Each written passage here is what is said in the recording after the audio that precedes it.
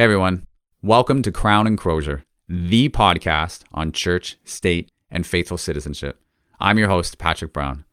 The fulfillment of the Great Commission and the building of free and virtuous societies are integrally linked. These words are taken from the book Evangelical Catholicism, which argues that at this moment in history, each member of the church is called to live out Christ's command to go and make disciples of all nations. In this episode, we speak with the author of Evangelical Catholicism, George Weigel. Weigel is a distinguished senior fellow at the Ethics and Public Policy Center in Washington, D.C., and he's the author of numerous books, including Witness to Hope, the authoritative biography of St. John Paul II. Through that evangelical lens, we examine what the Church's public policy advocacy should look like, with the self-professed Catholics serving in the White House. Ultimately, Weigel contends, the next 4 years and beyond ought to be about proclaiming gospel truth and fulfilling the Great Commission, not lobbying for policy prescriptions. Thanks for tuning in and enjoy the show.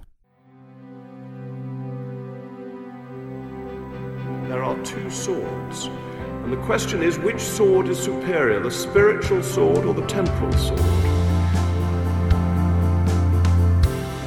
And without God, democracy will not and cannot long endure. I die His Majesty's good servant, but God's first. Thank you very much for joining us today. We're delighted to have George Weigel with us. George, thank you very much for being on the show today. Good to be with you, Patrick. Nice to see you again. So there's a Catholic in the White House, lots to talk about, and we thought it would be interesting for purposes of today's discussion around the Church's witness in the public square, faithful citizenship and evangelization, to apply the lens of a specific understanding of how the church should engage with modern society. And the lens we wanted to use is the one that you laid out in great detail in your book from 2013 called Evangelical Catholicism. So just for the benefit of our listeners, could you perhaps give us a very quick recap and rundown of the core tenets of Evangelical Catholicism?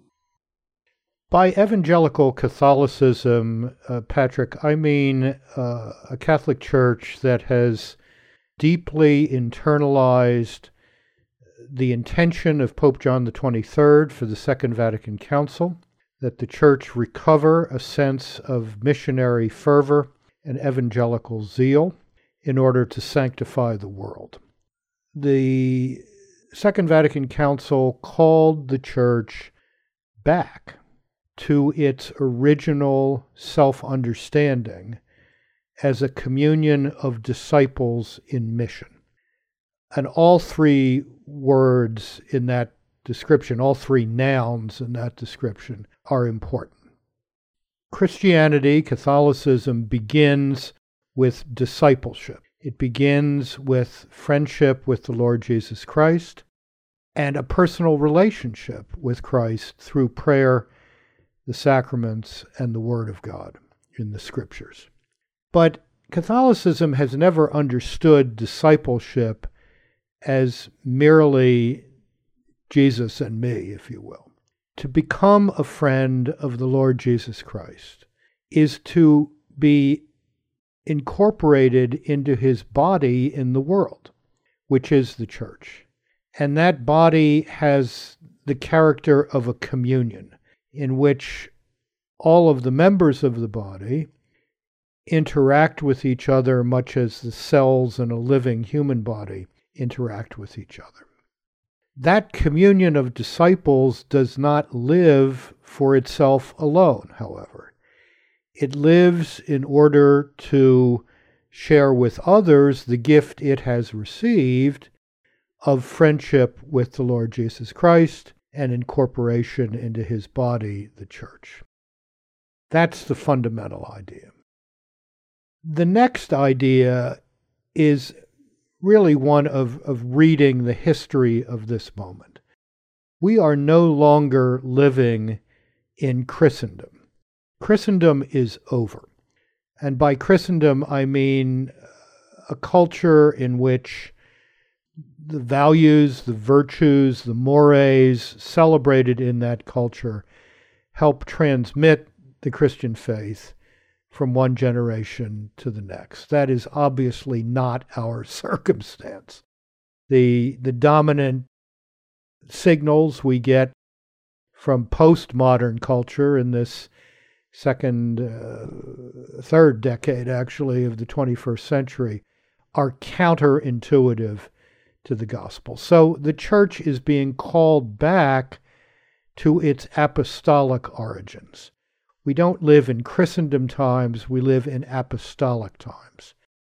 And this brings us to the third point, which has been stressed by Pope John Paul II, Pope Benedict XVI, and now Pope Francis, that in this church of the new evangelization, as John Paul II called it, in this church living in apostolic times, every Catholic must understand himself or herself to be a missionary. Missionaries are not just brave people who go to exotic parts of the world to bring the gospel where it's never been proclaimed before. Everybody's a missionary, and every place is mission territory. Your kitchen table is mission territory. Your neighborhood is mission territory. Your workplace is mission territory. Our lives as consumers are mission territory. Our lives as citizens are mission territory. It's all mission territory. And this is obviously taking some time for people to get used to. We're not used to thinking about Catholicism in these evangelical and missionary terms, but it's what we have to wrap our heads around and our hearts around and configure our souls to if we are to meet the challenge of being the friends of the Lord Jesus Christ in the 21st century. So in your book, you use evangelical Catholicism as a blueprint for comprehensive reform of the church in the 21st century, applying it to the papacy, the episcopate, the priesthood, the liturgy. You also use it as a basis for reorienting the church's engagement in the public arena in relation to public policy. So could you speak a little bit more about how evangelical Catholicism is applied in the context of the church's relationship with the state? Part of the challenge of living in apostolic times rather than Christendom times is to recognize that in many respects, the modern state, as it has evolved, particularly over the past 30 or 40 years, is not necessarily friendly to the church and to the church's proclamation, to the truths the church proposes in society. We've got to get used to the idea that we are called first to convert the culture and later, through the culture, to convert the state to the truths about what makes for human happiness, human flourishing, social concord, social solidarity, many of which our postmodern Western societies, certainly including Canada and the United States, have forgotten. There are so many expressions of this challenge that we could spend the rest of our time together just outlining them. But let's take one immediate challenge here in Lent 2021. The United States House of Representatives last week passed something called the Equality Act, which puts gender identification into the Civil Rights Act of 1964 as something protected by law. If this bill were to pass the Senate in its present form and be signed by President Biden, it would require institutions throughout the United States to concede that a confused 14-year-old boy who says, "I'm really a girl," is in fact a girl, such that that confused and hurting young man would be treated as a girl in, for example, school sports and in every other aspect of public life. And those who decline to accept this will be liable to criminal penalties. What this means is that the United States government is seriously considering, in Lent 2021, criminalizing the third chapter of the book of Genesis, criminalizing biblical anthropology. Male and female, he created them. This is very bad news, and it's particularly bad news for people who suffer from gender dysphoria, which is a real problem for some people. These are hurting people. They deserve help, not affirmation of confusion. And those of us who wish to help them should not suffer criminal penalties for saying, no, a boy cannot become a girl. That's the degree of confusion with which we're living in our culture and in societies today. And it is ultimately destructive of democracy. The Equality Act here in the United States is a crystalline expression of what Pope Benedict XVI called the dictatorship of relativism, the use of coercive state power to impose a relativistic concept of the human condition on all of society. So that's just one example of the challenge that we face today. And as you mentioned, this particular piece of legislation has the prospect of ending up on the desk of the chief executive of the United States government, who at this time in history happens to be a Catholic. Against this backdrop, what does the lens of evangelical Catholicism have to teach us? And how do you tie that with some of the insights you've been sharing in some of your recent writings around how the Biden presidency represents an inflection point of sorts for the Church in the United States? Patrick, I fully believe that President Biden understands himself to be a serious Catholic. He's not making this up. This has been part of his self-presentation, and I assume part of his self-understanding for a very long time.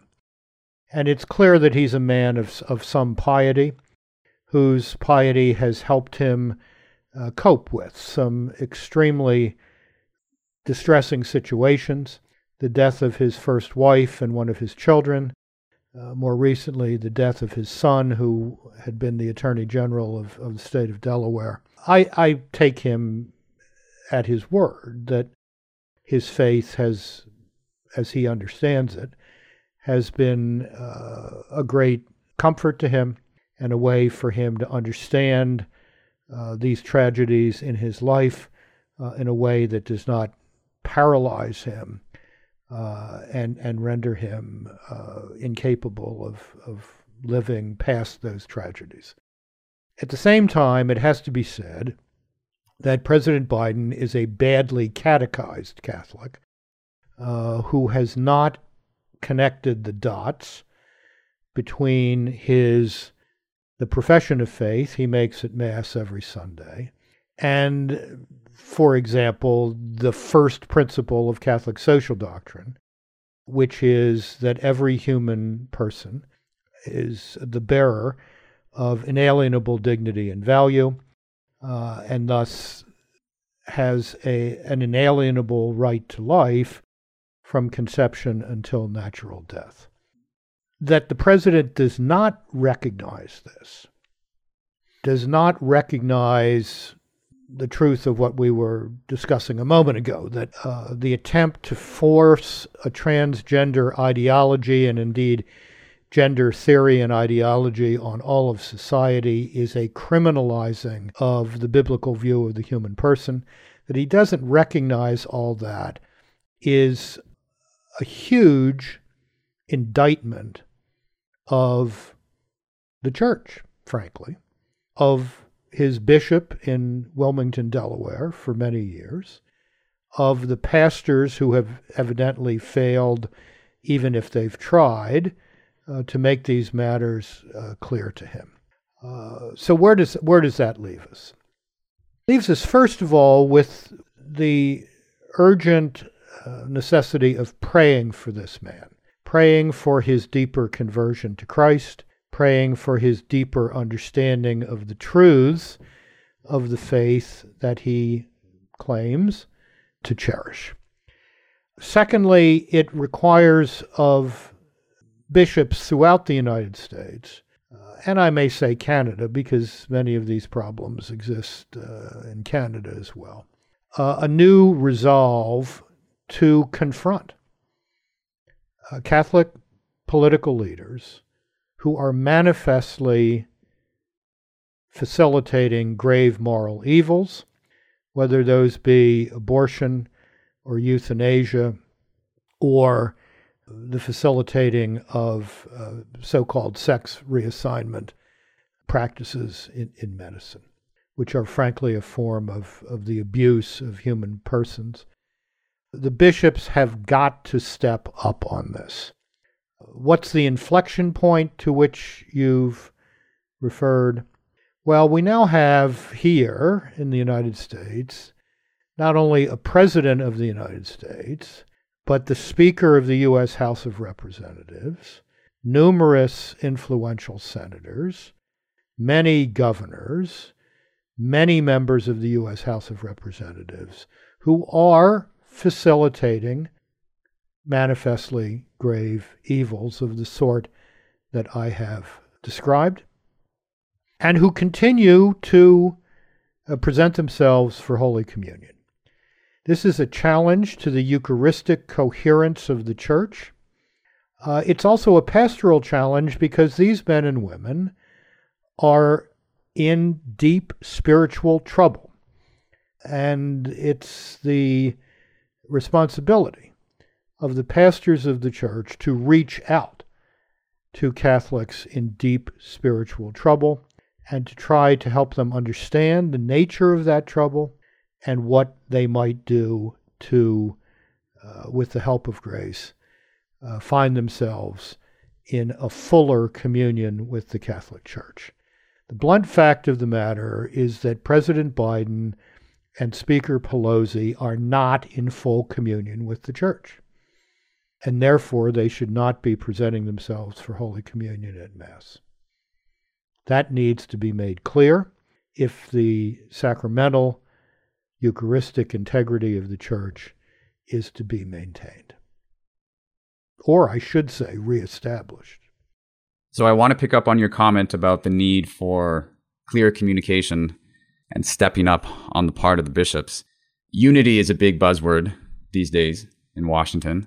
And admittedly, on Inauguration Day itself, we saw some cracks in the unified voice of the bishops in the U.S. in relation about how to greet the incoming chief executive who professes the Catholic faith. What do you see in the blueprint of evangelical Catholicism that can lend itself as a unifying vehicle for the bishops to engage in public policy, to engage with the new president? Well, let's get the empirical situation clarified first. What you saw on Inauguration Day was the president of the United States Conference of Catholic Bishops, Archbishop Gomez of Los Angeles, speaking in a calm, measured way to the new president, and speaking in the name of the overwhelming majority of the bishops of the United States. That one or two bishops took to Twitter, hardly an evangelical platform, to register their disagreement with what the overwhelming majority of the bishops believe to be the case, that the president is in a serious state of impaired communion with the Church because of his policy on the abortion, on all of the life issues, that 3, 4, 5 of these bishops, there are 350 bishops in the United States Bishops' Conference, and 3, 4, or 5 of them, disagreed publicly does not indicate a lack of unity in the Bishops' Conference. It indicates that there are 3, 4, 5 outliers who get inordinate media attention precisely because they are outliers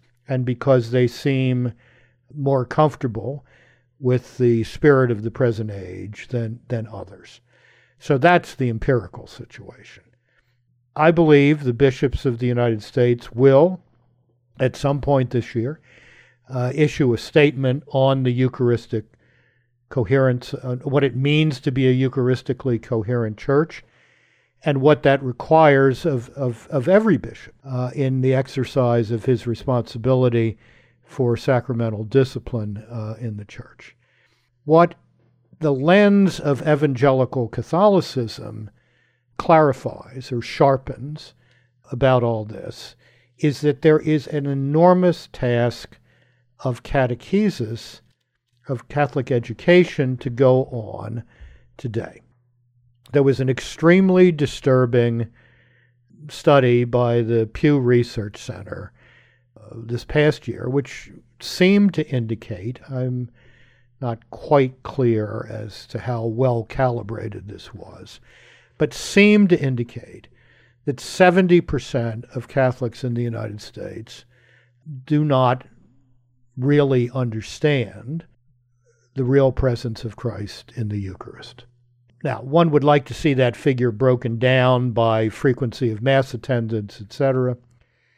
But if it's even close to being true, then there's an enormous catechetical and homiletic challenge here that has been intensified by the pandemic.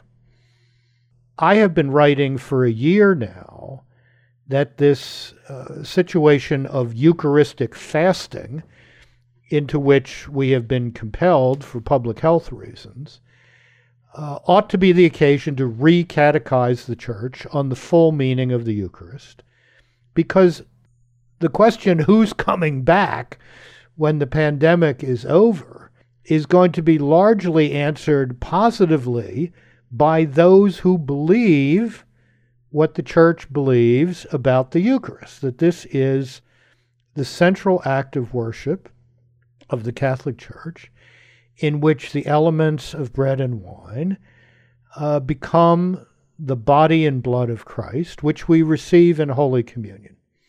This is not simply a social gathering or a weekend recreational activity.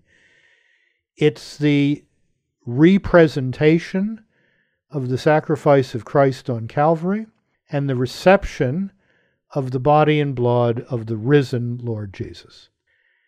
If people understand that, believe that, grasp the truly remarkable magnificence of that, then they're likely to come back. If people don't grasp that, then we're going to see a lot more continually empty churches, even after this pandemic is resolved. So there's a big job of Catholic education to do. And as I've been insisting for years, this can best be done in homilies, in those Sunday sermons where the people of God need to be fed with the truths of Catholic faith.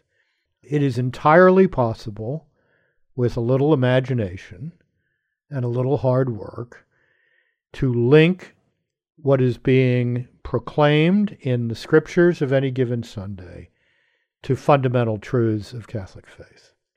And that has to be done if the Church is going to realize the promise of the new evangelization, and if we're going to deal with these serious problems of Catholic incomprehension of the truths of faith.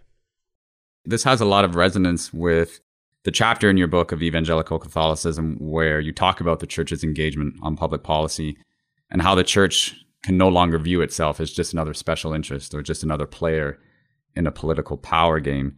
And you called for a renewal of our understanding of ourselves as the church as really the mission of both the bishops and the laity. And it sounds like this statement, this forthcoming statement that you're referring to from the bishops, is perhaps a first step in a process that's very much aligned with that school of thought. Looking beyond the issuance of that statement and keeping within these guardrails of evangelical Catholicism, what do you recommend as the church internalizing and acting on in this regard over the next 4 years?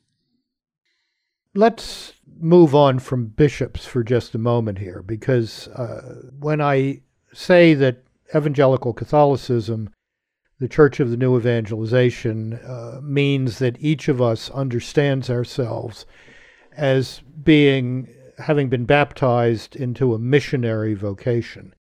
That includes our lives as citizens. I called out a moment ago the Bishop of Wilmington, Delaware, whom I happen to have known for over 40 years, for his lack of attention to the catechesis of his most prominent congregant, now the President of the United States. He's not the only one at fault there.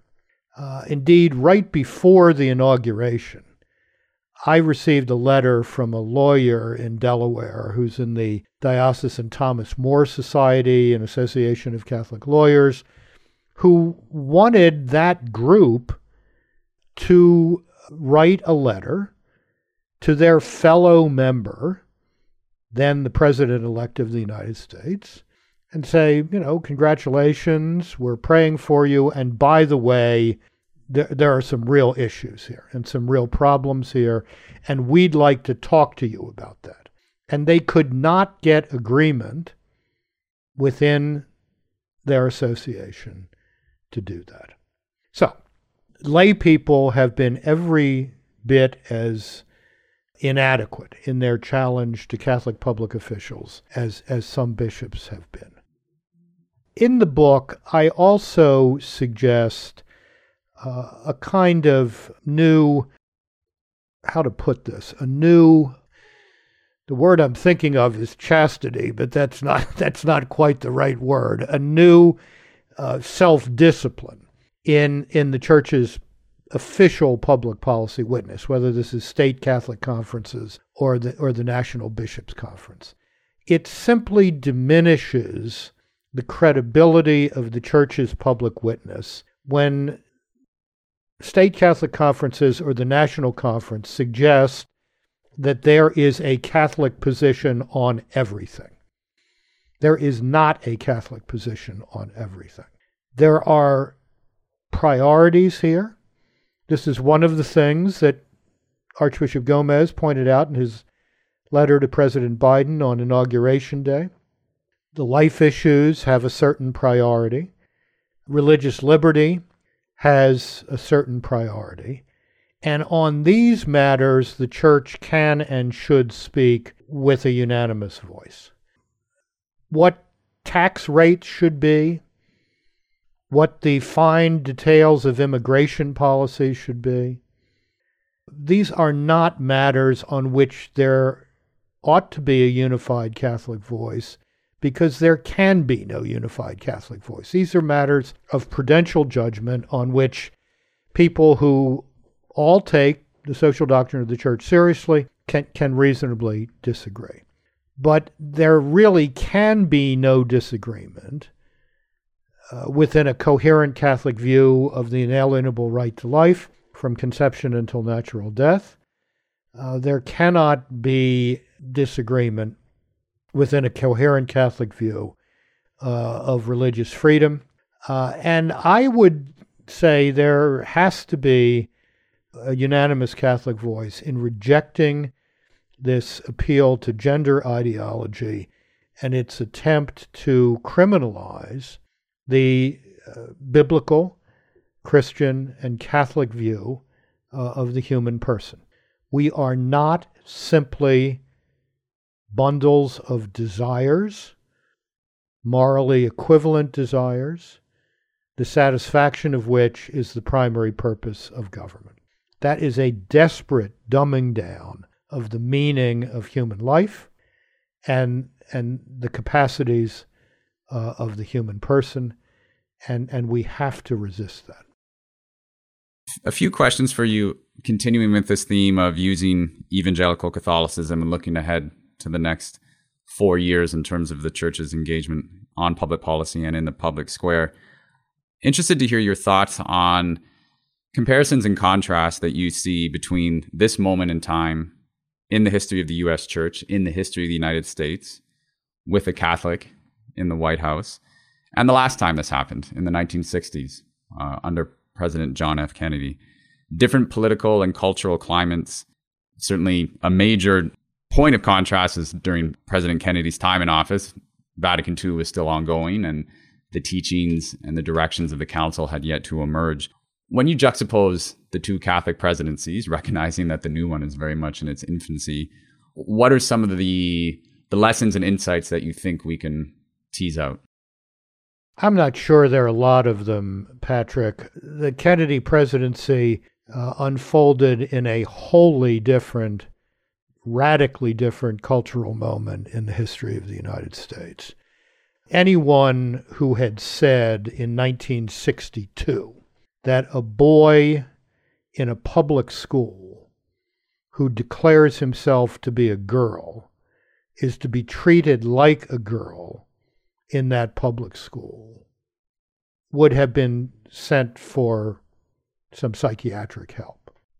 Frankly, that's exactly what would have happened. I mean, this person would have been the person who said we should treat these people that way, these confused people that way, would have been thought deeply disturbed themselves.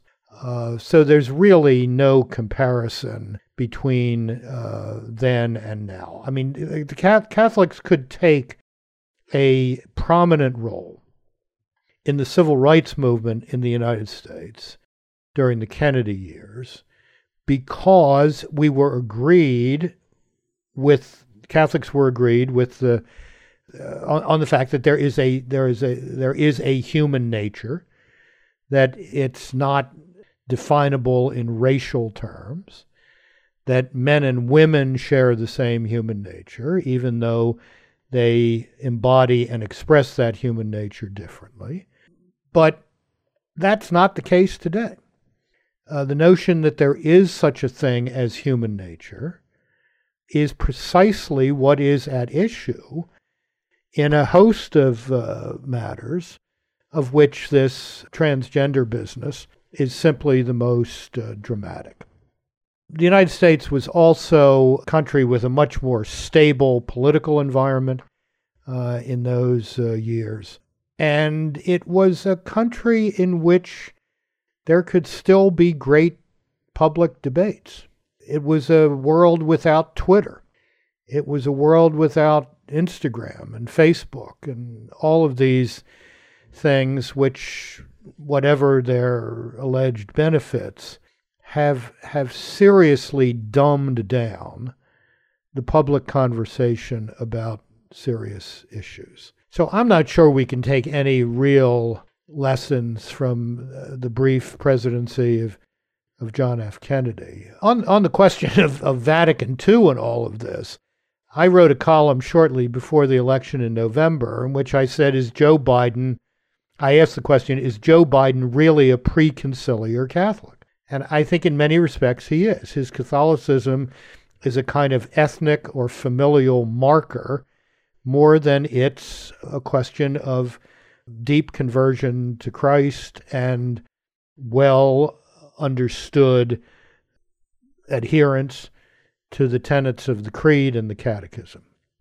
When Joe Biden says he's tired of hearing people question his Catholicism and he's going to shove his rosary down their throats, he sounds like a character out of the novel The Last Hurrah about, mid-20th century Boston Irish Catholicism. He doesn't sound, that's not a Vatican II Catholicism. I mean, I have to hope that this man, who is, as I say, sincere in his personal piety, eventually comes to understand the truths of Catholic faith that he seems, by his public actions, to deny. There's not a lot of learnings to be transferred from the Kennedy era to the Biden era, because politics is always downstream from culture. Politics is always an expression of culture. And the cultural situation has changed so dramatically, not least in the last, say, 10 years, as to make any useful comparison very, very difficult. All fair points. Fair enough.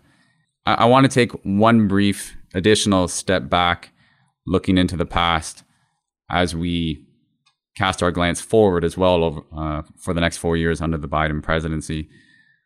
I'd like to hear your thoughts on, again, using evangelical Catholicism perhaps as a yardstick of measurement here. How do you think the church in the United States fared in its public policy advocacy under the most recent presidency, under the Trump administration? I think it's important to recognize that official Catholicism in the United States, if you will, the Bishops' Conference, simply does not have a lot of throw weight in American politics. There are great illusions about this, not least among the staff of the Bishops' Conference. I have lived in Washington since 1984. I have some idea of how this town works. And the bishops have, the Bishops' Conference, official Catholicism, has punching power, throw weight on a narrow band of issues. The life issues, religious liberty issues, occasionally on questions of governmental support for Catholic schools, perhaps on some aspects of immigration policy. But the fact that 13 Catholics in the United States Senate last week voted against legal protection for infants who survive abortions tells you something about the throw weight of official Catholicism in our public life. It is far more important going forward, it seems to me, while maintaining a clear public voice on these priority issues, to recognize that the fundamental challenge here is one of the conversion of culture. We are not going to get a better legal and political situation until we get a better moral cultural situation. That's the sweet spot for the church, or at least it should be. And we need to take much more seriously the effective catechesis of our own people, so that the lay Catholics, can be the ones who hold public officials accountable to the deep moral truths that the church is one of the bearers of in society, and see to it that more and more really catechized Catholics enter public life.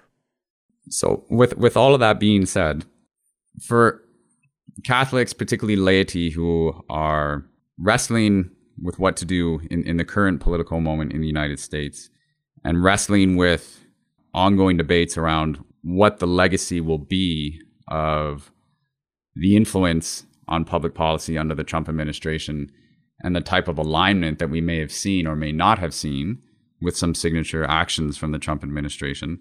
What are your general thoughts on that? I'm thinking in particular of Supreme Court appointments, the first president to address the March for Life, even things along the lines of the Ave Maria being sung at the Republican convention at the White House, statements commemorating the martyrdom of saints like Thomas Becket.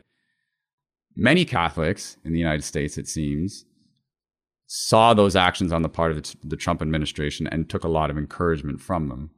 Now that Mr. Trump is no longer in office and there is a professed Catholic in the White House, how do we interpret the actions of the past administration? How do you interpret them, and how do they guide us for how we engage and what we should expect under the next administration? Well, the first thing I would say, Patrick, is that Catholics should stop looking for affirmation and validation from politicians. I mean, that's just self-demeaning. We don't need presidents, vice presidents, senators, representatives, governors to tell us we're good little boys and girls or that they agree with us. We ought to know the truth and be comfortable within that. Secondly, there were a number of things that the Trump administration did that Catholics, serious Catholics, can celebrate, including those Supreme Court appointments. But let's be clear that that did not happen because of effective, intense Catholic lobbying pressure. That happened, as everything happened in the Trump administration, in a transactional way. President Trump had promised during the 2016 campaign to appoint a certain judges of a certain cast of mind to the Supreme Court. He followed through on that promise. That was a transactional promise. I don't think singing the Ave Maria at a faux political convention expresses anything except another transactional political moment, a bid for votes. And those who seem to take some comfort from that, I think really need to think again about a man who did things that I certainly approved of, but who between Election Day and Inauguration Day last year and early this year conducted a disinformation campaign from the White House aimed at delegitimizing a legitimate election. That's very bad business. And it was another transactional moment. There's not a lot of principle going on here. Now, it may be that President Trump, a longtime supporter of Planned Parenthood in his pre-political days, has had a genuine conversion on the life issues. That'd be great. That would be great. I'm glad he addressed the March for Life. But the March for Life was huge before the President of the United States addressed it in person. And it will continue to be huge even when the President of the United States, a Catholic, ignores it. We need to stop looking for validation in the wrong places. When we are asked to give an account of our lives as missionary disciples, we're not going to be asked that by a political figure. We're going to be asked that by the Lord Jesus when we meet him. And that's the questioning that we need to be preparing ourselves for here and now. It is always a bad idea for the church or for individual Catholics to put their trust in princes, whether those princes are elected democratic, small d, public officials, or hereditary monarchs. That is not where we repose our trust, and that's not where we get our affirmation. We're here to call those men and women who lead us politically to conversion, and if they hear that call, that's great. But the credit then goes to the Lord Jesus and the Holy Spirit who have been working through us. I think that line from the Psalms and your last point about making an account of our lives and preparing that as a central focus, I think that's a really good segue into the last line of questioning that we have for you in our time today regarding your new book, Not Forgotten, Elegies for and Reminiscences of a Diverse Cast of Characters, Most of Them Admirable. I was struck, among other things, reading your recounts of these remarkable individuals' lives, when it came to statesmen that you featured from the United States who professed the Catholic faith. A lot of them were Democrats. Lindy Boggs, Daniel Patrick Moynihan, Sargent Shriver, Henry Jackson. I'm just curious, with a Democrat in the White House who professes the Catholic faith and this collection of figures that you've profiled, what do you want us to read into that, and what do you want us to take away from those remarkable lives? Well, Patrick, if there was a seismometer in Everett, Washington, when you said that Scoop Jackson was a Catholic, his body would be his Norwegian, Swedish, his Norwegian. I knew there was going to be one Lutheran, slip there. Yeah. Persona would be spinning in his grave. What it means is that there was a time when serious Catholics could be in the Democratic Party. Now, Pat Moynihan, as I indicated, was a great disappointment on the life issues until the very end of his career. Sargent Shriver was a genuine pro-lifer throughout his life, although, as I indicate in that piece, I think he might have even made a larger contribution if he had either successfully converted his brother-in-law, Ted Kennedy, to the pro-life cause, or having failed to do so, say, the Democratic Party just has no place for people like me. So it's almost an accident that these admirable people were of one political party or another. I mean, I've worked with Republicans and Democrats throughout my public life. What I hope people get from this book, this new book, Patrick, is encouragement. There are a lot of admirable people in the world. There are a lot of people who lived vocationally. There were public officials who did not regard politics as performance art, but as a way to accomplish the common good. And if I can encourage people in this somewhat dark moment to remember some of those great figures whom I had the privilege of knowing and in many cases working with, then this new book will be a contribution to lifting up the hearts and getting on with the business of being missionary disciples, getting on with evangelical Catholicism. Well, George, I think that is a wonderful point of conclusion and wrap up for our conversation today. Thank you so much for joining us, for walking us through a revisitation of evangelical Catholicism in our current time and applying it to the current moment. Appreciate all of your insights, and thank you so much. Thank you for having me, Patrick. Good to be with you. Thanks for joining us for another episode of Crown and Crozier. If you haven't already done so, please head over to your favorite podcast player and hit subscribe. Also, we'd love for you to give us a rating. This helps us reach more listeners. If you enjoyed the episode, perhaps you consider supporting us with a donation. You can visit our website, crownandcrozier.com, and just click the little heart or the link in the show notes. Looking forward to having you with us again soon as we continue to explore all things church, state, and faithful citizenship.